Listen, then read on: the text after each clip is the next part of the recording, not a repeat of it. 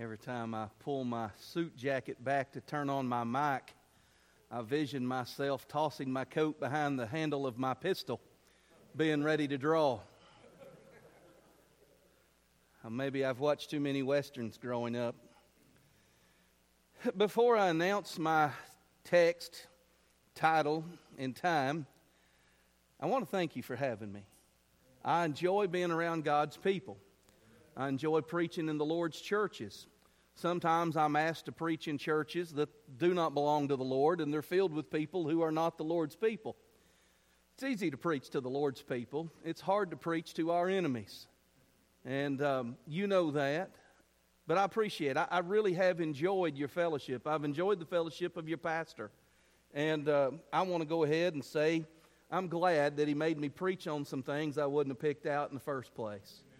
I don't like being stretched, but it doesn't hurt me any.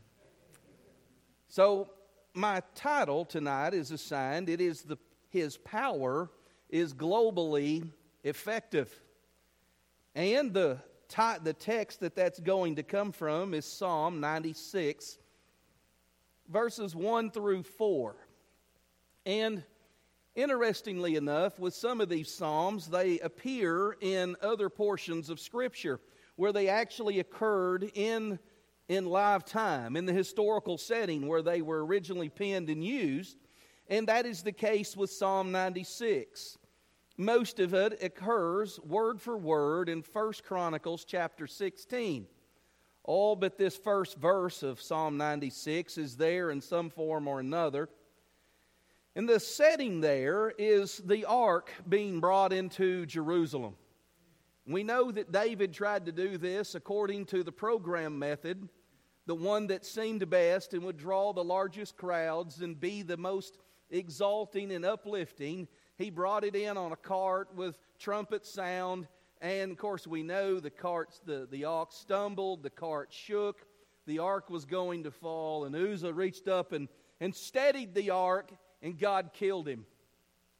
Man, David had a little pouting spell after that. I can relate. I've had a few pouting spells myself. But the prophet came and said, God's anger's been stayed. Bring the ark in like you planned, but let's do it God's way this time. And so when the ark was brought in God's timing, God's way, David said, now that it's here, let's sing this psalm. This is a psalm that he wrote. You say, well, Brother Harold, you've been asked to talk about His power being globally effective from a psalm that celebrates the arrival of the ark of God in Jerusalem. How you going to do that? It's real simple. I thought about it and it hit me. And I'm so dumb it takes me a while to get some of these things sometimes. The ark represented the presence of God, and God dwelt in Israel and in His holy city, Jerusalem. But when Christ came and died on the cross, you're celebrating that this week. Another event that occurred was that the veil of the temple was rent too. The middle wall of partition's been torn down. The veil's been torn down. We no longer approach God through priesthood. We have a high priest who's entered into the heavens with His own blood, made atonement for us. We now have a mediator with Christ. He ought to let me preach on that sometime. I know that one. That's my wheelhouse. Let me talk on that sometime. We've got a high priest in the heavens who's made intercession for us. And God ain't dwelling in a tent no more. He's dwelling in the body of His people through the person of the Holy Spirit. David says, this message needs to be declared throughout all the world that God's in Jerusalem. The message today is none other than this. It needs to be declared throughout all the world that God is in me. And I'm not stuck in Jerusalem. I'm not even stuck in Texas. I'm going back to Arkansas. Everywhere that I go, I carry this message. Everywhere that I go, this God is with me. He leads me and guides me along the way. So, the fact that David penned this for the ark's arrival in Jerusalem fits perfectly with wherever I go because God arrives there with me, in me. Everybody get that? Y'all picked it up quicker than I did. I rolled this thing around for weeks and never picked that up until this afternoon. let's read our text. We've got 4 verses. I have 4 points. I want to begin in verse 1, read through verse 4. Oh, sing unto the Lord a new song. Sing unto the Lord all the earth. Sing unto the Lord, bless his name. Show forth his salvation from day to day.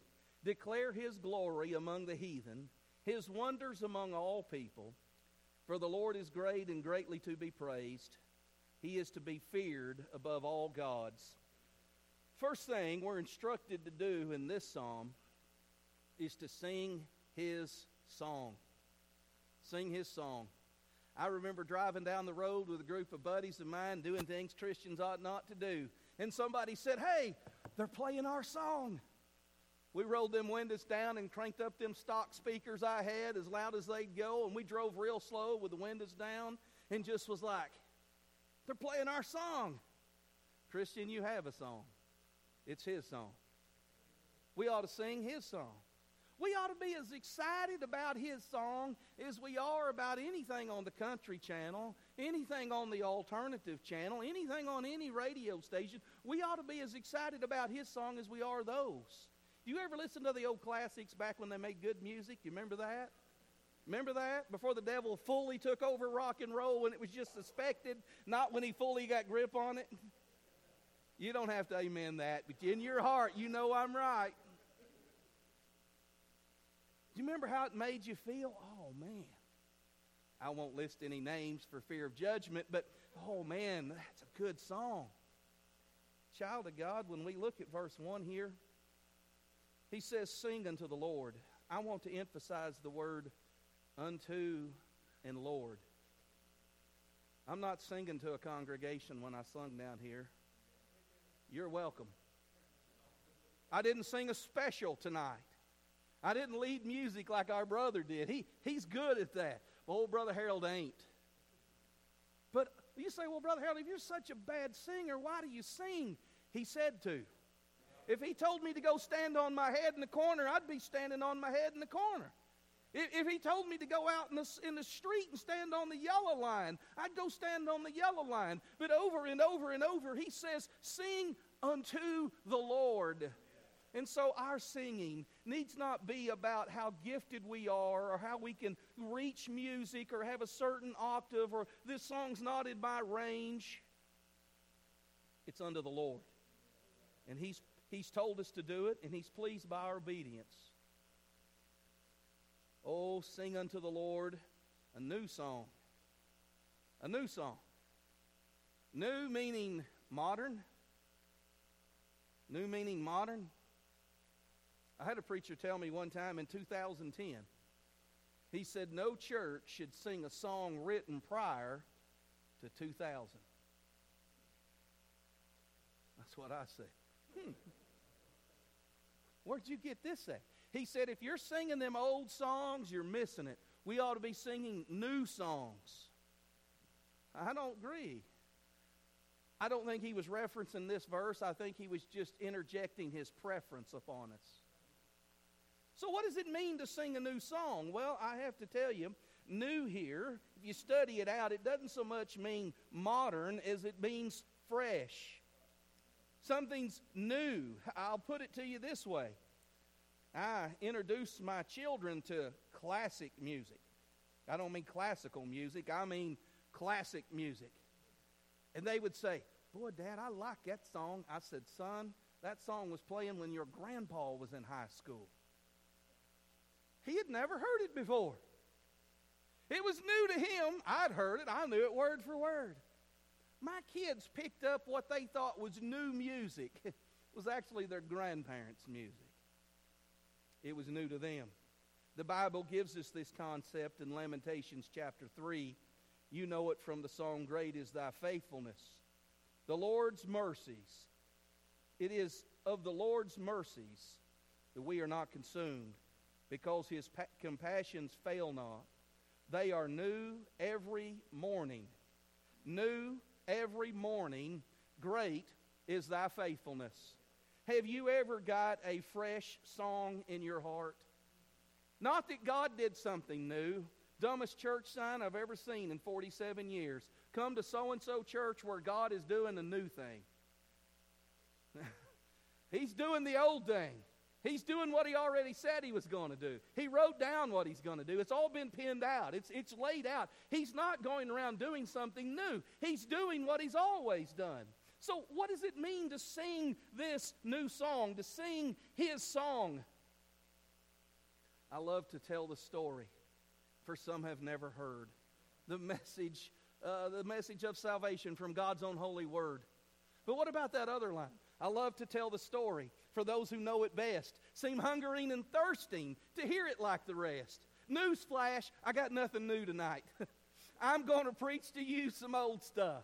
Nothing I've got's original with me. I didn't steal it from somebody, but I can guarantee you somebody before has said this.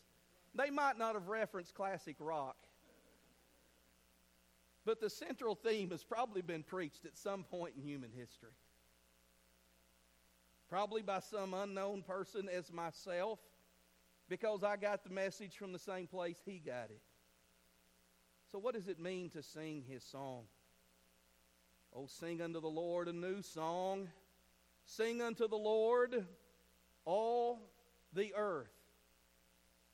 The entire earth is instructed to sing His song.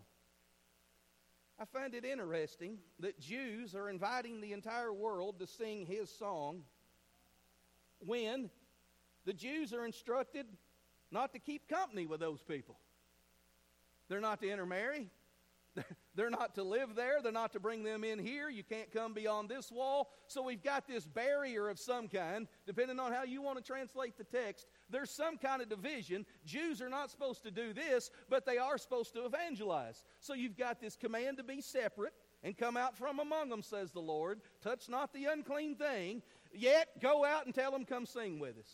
How in the world can you invite people you're supposed to stay away from into the choir? You say, well, Brother Harold, we're in the New Testament now. Praise God. The message is the same. You are still called to be separate from the world, but you have to go out into the world with the message and invite them to come. We were having a discussion just the other day, were we not, on your kitchen table, about the confusion of people using worldly means to attract people into the church. And this is the problem. They're excluding the call to be separate and holy unto the Lord in an effort to evangelize. So some people do that. They put aside their call to be separate and holy unto God in order to reach lost people. Other people take real serious their holiness unto God, and they don't reach lost people. The tension is the same as it was in David's day as it is in my day. And you can go to one end of this spectrum or the other. You can be in the isolationist camp. You can grow your chin-strap beard and ride behind a horse all day. Or you can go over here in the liberal camp and drink beer and have Bible study all in the same place. Your choice. You say, Brother Harold, I don't want to do either one of those. Me neither. Let's get here in the middle and realize that we're called to be separate, but we still have to have a love for a lost and reach them. Well, Brother Harold, what does that look like? Explain that. It's different everywhere you go because culture is different in every culture you live in. So I can't explain it. I can tell you to pray about it and say you must be separate and you must evangelize. Work it out with prayer and study and you'll be fine. Verse 1, sing His song. Verse 2, show His salvation. Show His salvation. Look at verse 2 again with me. Sing unto the Lord, bless His name, show forth His salvation from day to day. If you're keeping count, that's the third time we've been instructed to sing unto the Lord. I'm not into pneumatology or numerology or any of that stuff. I'm just not smart enough to get it. But why would we sing unto the Lord 3 times? Well, He rose on the third day. Fair enough. I think it's more Trinitarian than that. I think our God is one God, distinctly different, but one. I don't think the Holy Spirit died on the cross. I don't think Jesus Christ descended in the form of a dove. I don't think Jesus thundered from heaven, "This is my Son in whom I'm well pleased, hear ye Him." Yet I think Jesus said, I and the Father are one. If you have seen me, you've seen the Father. Praise the Lord, praise the Lord, praise the Lord. I find in our prayer room tonight, we praise God. We ask God to send the Spirit to do the things the Spirit does. We pray that the Spirit would do His work here. And we thank Jesus Christ for making it all possible. Praise the Lord, praise the Lord, praise the Lord. That's what it means. We ought to realize that the Holy Spirit is not a force sent out from God to make charismatics flop on the floor like a fish out of water. The Holy Spirit is indeed equal with the Father, equal with the Son, and is indeed God Himself. Just like the Father, just like the Son. He's not something that we activate. In my area, and I hope it's limited to my area, and I hope it don't spread. There's people running all over Van Buren, Arkansas, wearing T-shirts that say this. You ready? If you've been sleeping up until this point, I got something to tell you. Wake up. People are wearing T-shirts that say, Holy Spirit, activate. Did you say stupid? That's what I said.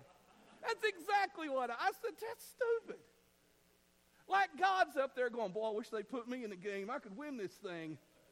Boy, if they'd put me in back in 82, we'd been state champs. Some of you will get that, some of you won't.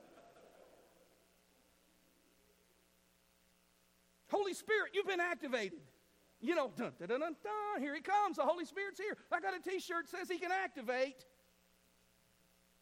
I hope that's just some stupid preacher in my area that made these up for people in his church who don't know any better to wear them. The Holy Spirit's not somebody we activate. The Holy Spirit is who we approach and say, praise the Lord. And we're talking to Him too. Because He's God. He's not some force that comes in that we resist. Poor old Holy Spirit can't do what He's supposed to do. Verse 2 says, sing unto the Lord, bless His name. Bless His name. We have a saying in Arkansas, I bet you've heard it in Texas, bless his heart. You can say anything you want about a church member as long as you follow it up with bless his heart. Let's try. That fella is ugly, bless his heart. She's as dumb as a box of rocks, bless her heart. Well, does Jesus, does God, does the Father, the Spirit need some kind of bless His name at the end? Is that what we're talking about? No. No. We're talking about blessing His name. What does that mean? Do we pronounce a blessing on His name? You can do that. Blessed be our God. But how do we actually bless Him? How do we actually bless Him? And I'm going to give you a real broad but concise answer. Obey Him. It is blessed. It is best when we trust and obey. Obey. Saul had to learn that lesson the hard way. It was better to obey than sacrifice. He wanted to bless the Lord through sacrifice. Look at all I'm giving. I kept all these rams. I kept all this. I'm just going to bless God with this sacrifice. He doesn't want your sacrifice. God's not up in heaven going, if I had 10 more bucks in the plate, we'd do something. We bless Him by going out and doing what He's commissioned and commanded us to do. And when we talk about praise the Lord, bless His name, that means obey. Obey what? Well, in this text it says, show forth His salvation from day to day. Show forth. If you got the King James like me, it's shew forth. But we shooed that word away a long time ago, didn't we? We show forth now. What does it mean to show forth? Some translations just say proclaim.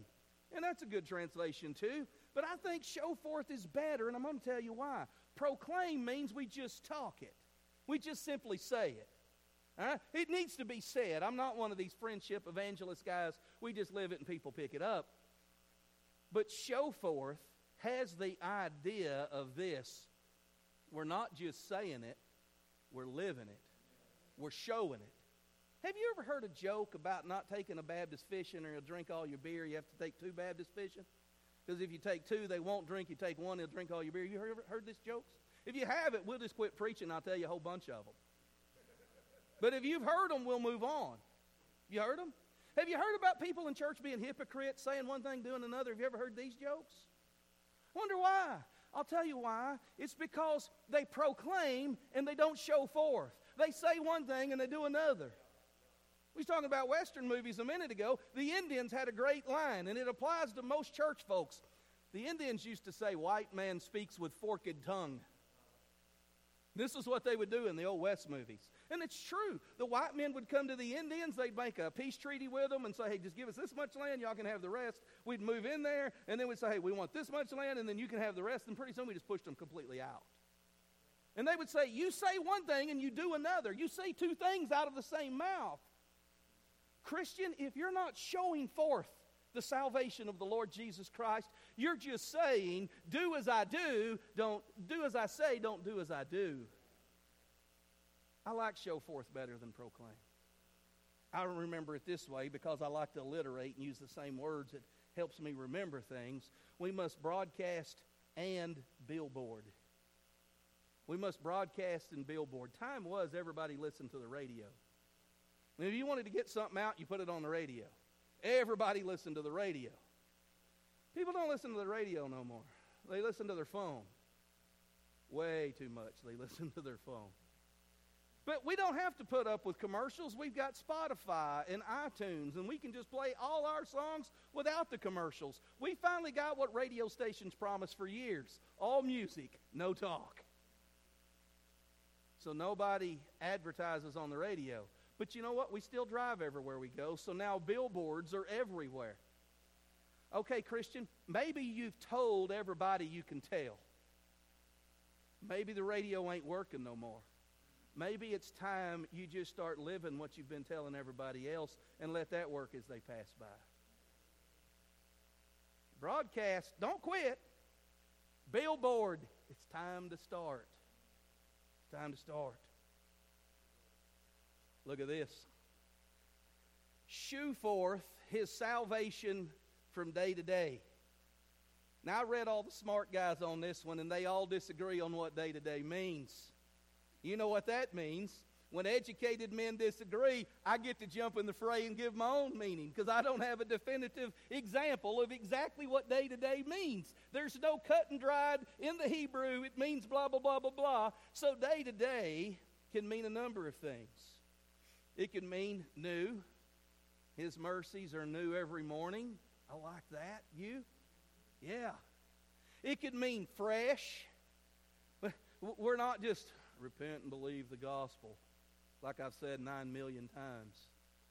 No, maybe you need to say it like you mean it, like you actually believe it yourself. It could mean steady, and that's the one I'm going to go with. We need to do this day to day. And this is the one I'm going to harp on a little bit because I pastored the same church for 14 years. Your pastor's been here 22.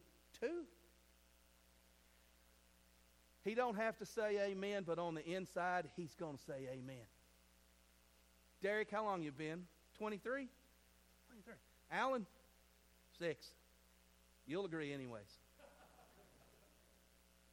Men, have you ever experienced someone coming to your church? All right, preacher, I'm here. What do you need me to do? I'll do anything. I'll sweep the floors. I'll clean out the baptistry. I'll sweep the parking lot. I'll hold the doors open. I'll do this. 6 weeks later, we can't find them. You experienced that? Once. Got my boots on. A bunch. People show up all the time. They're on fire. They're 100 miles an hour. 2 weeks later, they're dead. They're gone. When somebody shows up now and says, all right, Brother Harold, I'm here. What do you need me to do? Sit down and listen. Well, I want to serve. I want you to serve too. Sit down and listen. Well, then about 2 weeks later, I'm tired of sitting and listening. You'll never make it opening the door. You'll never make it unstopping toilets. If you can't hear the Word of God proclaimed day to day, you're not going to go clean up the nursery after they're done in there. You're not going to do it. Now, the Bible says that we're to show forth His salvation day to day. Sometimes we hear a powerful message. Sometimes we fall under conviction. Boy, I'm going to go pass out tracts. I'm going to do this. And we go out and we give it a good old college try. And we hit it hard for a couple days. And a couple people tell us to get lost and wave at us. And then we quit. Friend, you don't have to turn Fort Worth over in a day. Just do a little day to day. Do a little day to day. I got me a wood-burning stove a couple years ago. Wanted one for a long time. I'm a little bit hermitish. You know, I could just about move into the woods. If I didn't have a command to evangelize the lost and pastor a church, I'd just go live in the woods. I really would. And I wanted a wood-burning stove, and I got it. And I'm like, I need 8 ricks of firewood. Brother Harold, when's the last time you cut a rick of firewood? About 3 years ago. So I went out one day going to cut 8 rick. How do you think that went?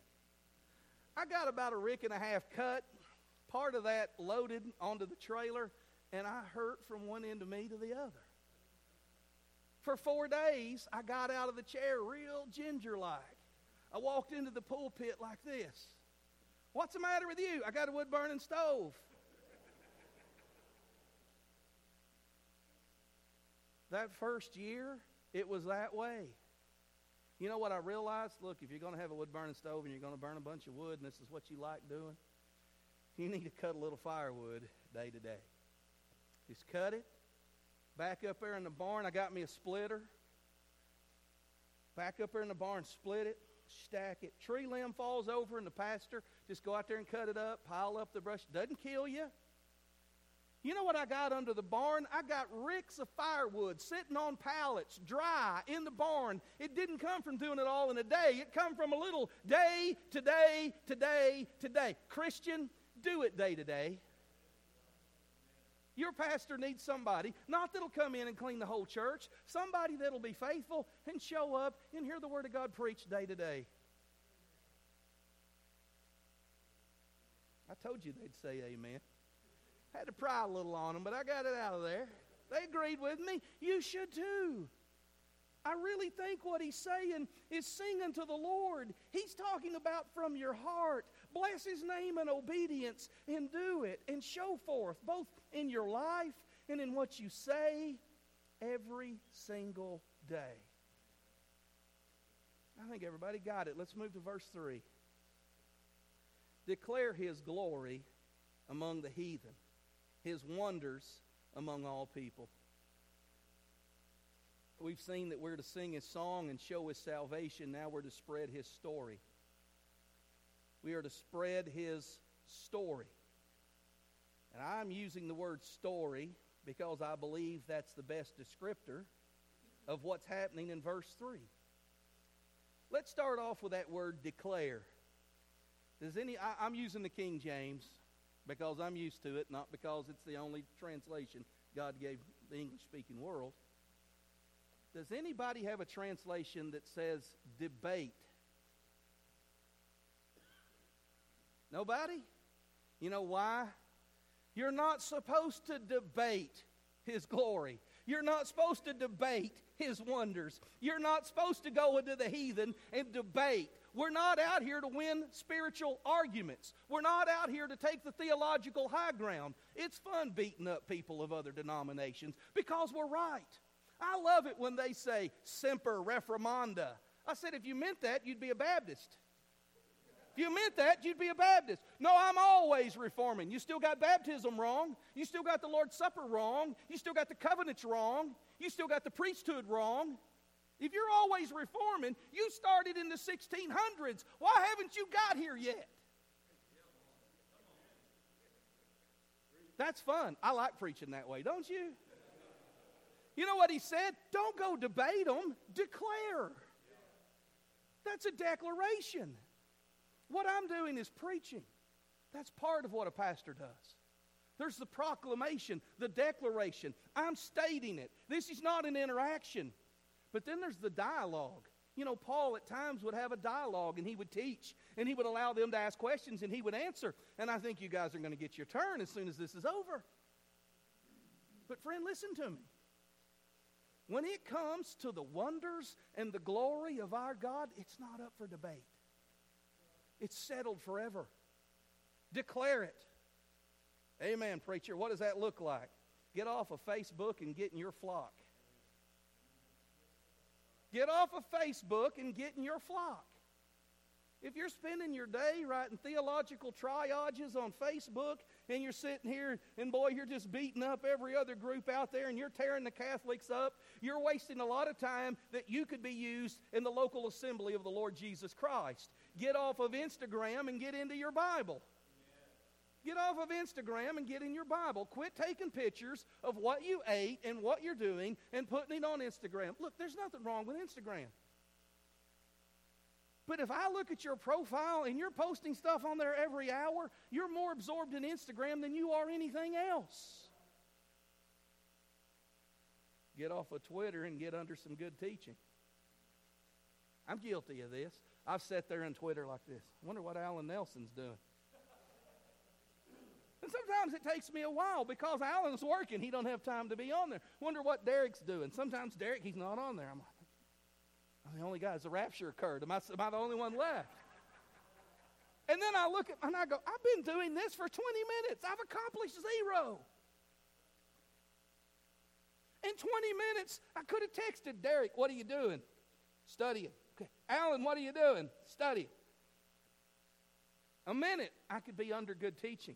Or I could be issuing, hopefully, good teaching.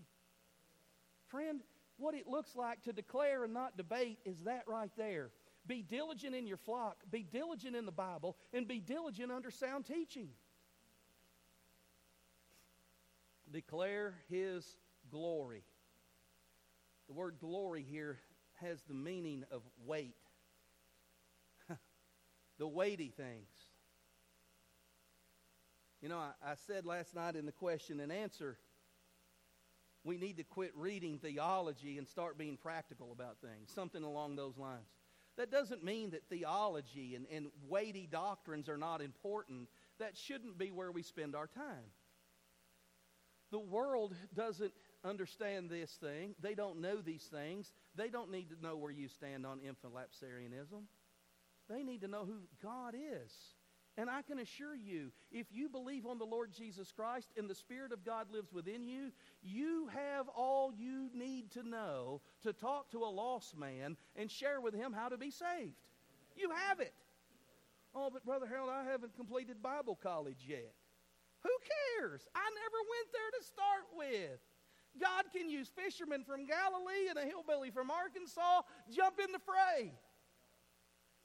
Declare His glory. Just talk about what that God did for you. Well, I don't think we should share our testimony with the lost. I think we should command them to repent and believe. Question: how can you declare His glory among the heathen and repent and believe? Or His wonders among all people? Wonders is plural. We're not talking about the cross. Wonders. Wonders. Glory, the weight, the glory, the majesty, the depth of God, that needs to be laid out in why we believe in Him. Well, you believe in some. I had a guy tell me one time, he said, I don't believe in fairy tales. I said, me neither. He said, well, you believe in God? I said, oh, yeah. He said, well, He's a fairy tale. I said, no. And I started describing my God to him. When I got done, he was real quiet. I said, He is the creator and sustainer of all things. Mankind didn't come out of a slime pit, some little thing like this, scooting through the water. God formed him out of the dust of the ground and breathed into his nostrils the breath of life. We have the Spirit of God dwelling in us. We have a God who loves us so much that He come down on our level and breathed into us His own Spirit. He created us in His image. And I began to talk about having eyes to see. And my God has eyes and He knows what's going on, and ears to hear, and my God hears everything. And I began to describe the glory of God. And this fella just sat and listened. This lost guy just sat and listened. I could have got repent and believe out a long time ago. We ended with repent and believe. But I'm not instructed just to preach repent and believe. I'm instructed to preach the glory of God, not to the church, but to the heathen. Let's deal with that word heathen. Heathen is a Hebrew word that means Baptist.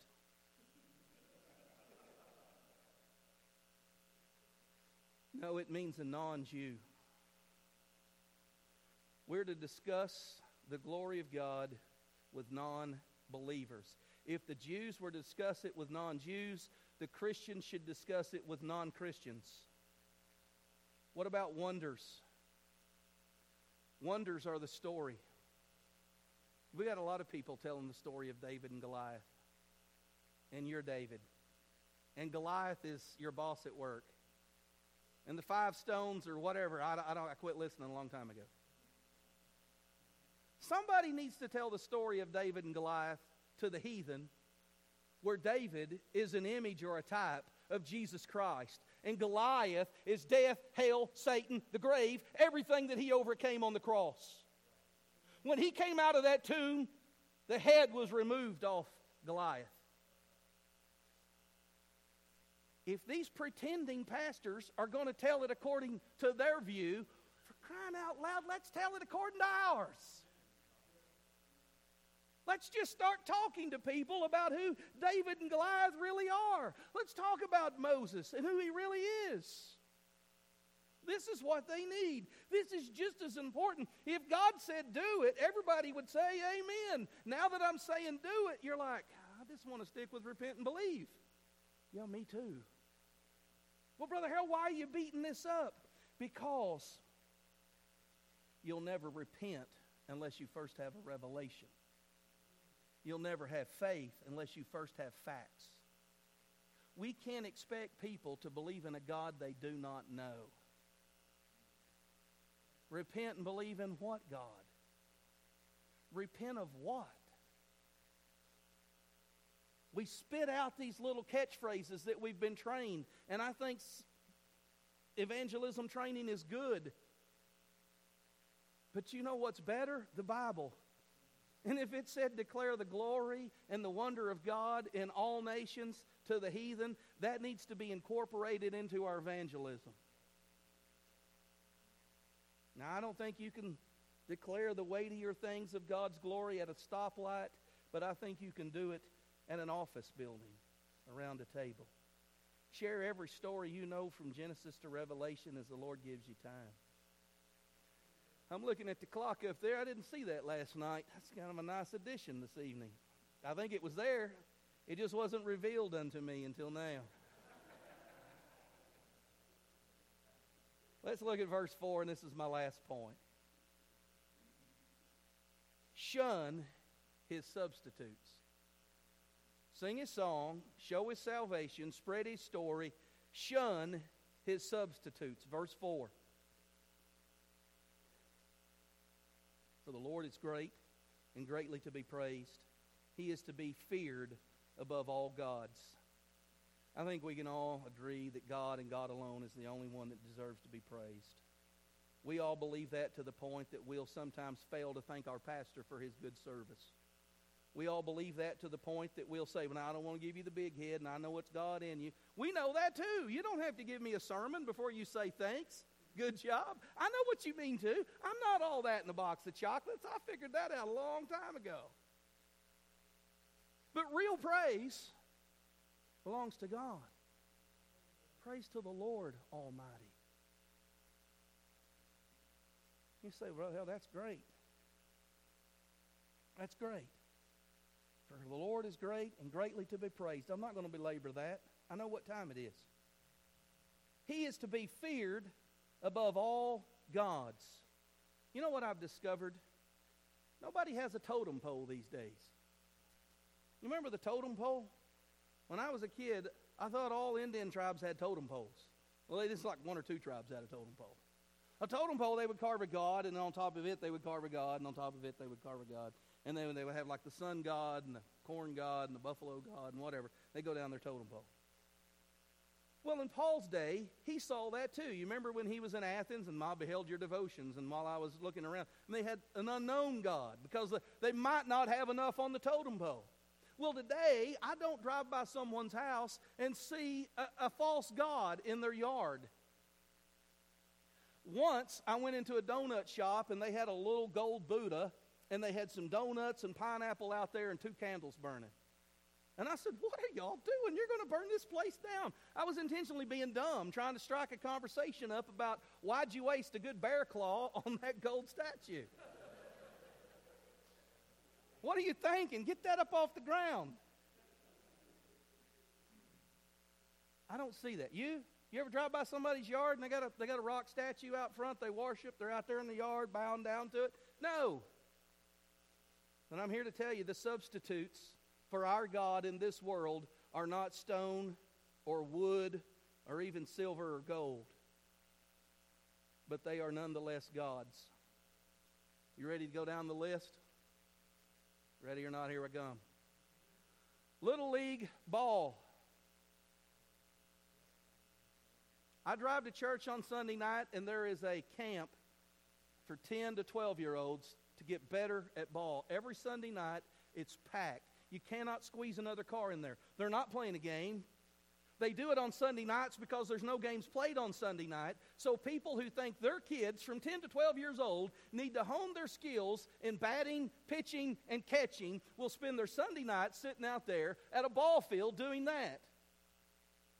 I know not every church has a Sunday night service, but I know a bunch that do, and there are people who said, we got to get to church early so we can get to Little League so he can learn to bat. And Brother Harold, our kids aren't doing that. Okay, wait till they get in high school. High school sports. Do you know that the school that I grew up in never won a state title in football ever? We stunk to high heaven. They got a coach in there, and they won a state title, a state title, a state title, a state title. They won like 6 in a row. They skipped a year and won like 3 more. And I'm like, what's his secret? They practice every Wednesday night. They practice on Sundays. They practice the day after. They practice Thanksgiving morning because they're always in the playoffs. This coach told them, if you're not going to come to every single practice, you're not going to play on this team. So mom and dad, if you want your kids to play on a state championship football team, it's going to cost them church attendance. You know what you just did? You took God. You may have him at the top of your totem pole, but you stuck the high school right down there underneath it. And that state championship ring you never got that you want your boy to have, you just put that on your totem pole. College sports? Well, they play on Saturday, preacher, and you come in so dragging and hungover on Sunday you can't hold your eyes open because you stayed up all day Saturday watching ball games. Listen to me. People, listen to me. If you're sitting back there pious, and Brother Harold, I liked you up until this point, I don't care. I'm going back to Arkansas. Here's what you've done. You've stuck that on your totem pole. I don't have time for that, Brother Harold. I work too much. Ding, ding, ding. There's the next item on your totem pole. Your job. Your job can become as big a God as God himself in your world. I have to work this Sunday. You had to work last Sunday. You had to work the Sunday before. Maybe you should consider a change of career if you're going to have to work every single Sunday because your God said you should have one day that you worship me with everybody else that worships me. I understand your ox falling in a pit, but for crying out loud, fill it in. Get out of that mess. Well, Brother Harold, you just don't know what my house payment is. Oh, I think we hit another totem pole. How big a house you need for them 2 kids? Oh, I didn't expect an amen. How big a house do you need? Well, Brother Harold, I've got bills. How fancy of a car do you need?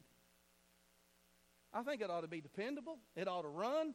I think you ought to have air conditioner and satellite radio. But you can get all that and stay under $500,000. Have a real nice one. If you can't come to church and you're driving an $80,000 automobile because you've got bills you have to work, I'm here to tell you your bills are more important than your God. And I'll say it just as plain as I can. You can chew me out back there if you want to. I don't care. It's a fact. How can you say such a thing? Because I've been guilty of that myself. I'd love to go to church, but I've got a family to care for. I've got bills. Yeah, I got bills. I got new shotguns. I got a four-wheeler. I got a bass boat. I got to work. I got to pay for these things. So I can hunt on Saturday and work on Sunday. I can preach this way because I've been this way. And I can preach this way because there's a very good chance some of you may be this way. And you will thank me later if you'll go home tonight and get down on your knees and say, God, was that little fella talking about me? Help me get out from under the fear of these other gods that have crept into my life. I don't have time to deal with hobbies, but you can talk about any of your hobbies you want to. The world loves them. Everybody you know has them, and it's only normal and natural for you to have the same. And so it is in every pagan country with their pagan god. Friend, listen to me. You'll never do verses 1 through 3 if you're not willing to clean up verse 4. You're never going to sing his song to all the earth because you're going to be too busy with the other god. You're never going to show his salvation. Oh, you may say it, but you will not live it because you're too busy with the other god. You'll never spread his story. You may win a few debates because you know better. But you're not going to be the day-to-day Christian if you have another god that you fear equally or even close to equally of the one true God. I'm preaching way over, but I got something I got to get off of me before we close. Revelation chapter 5.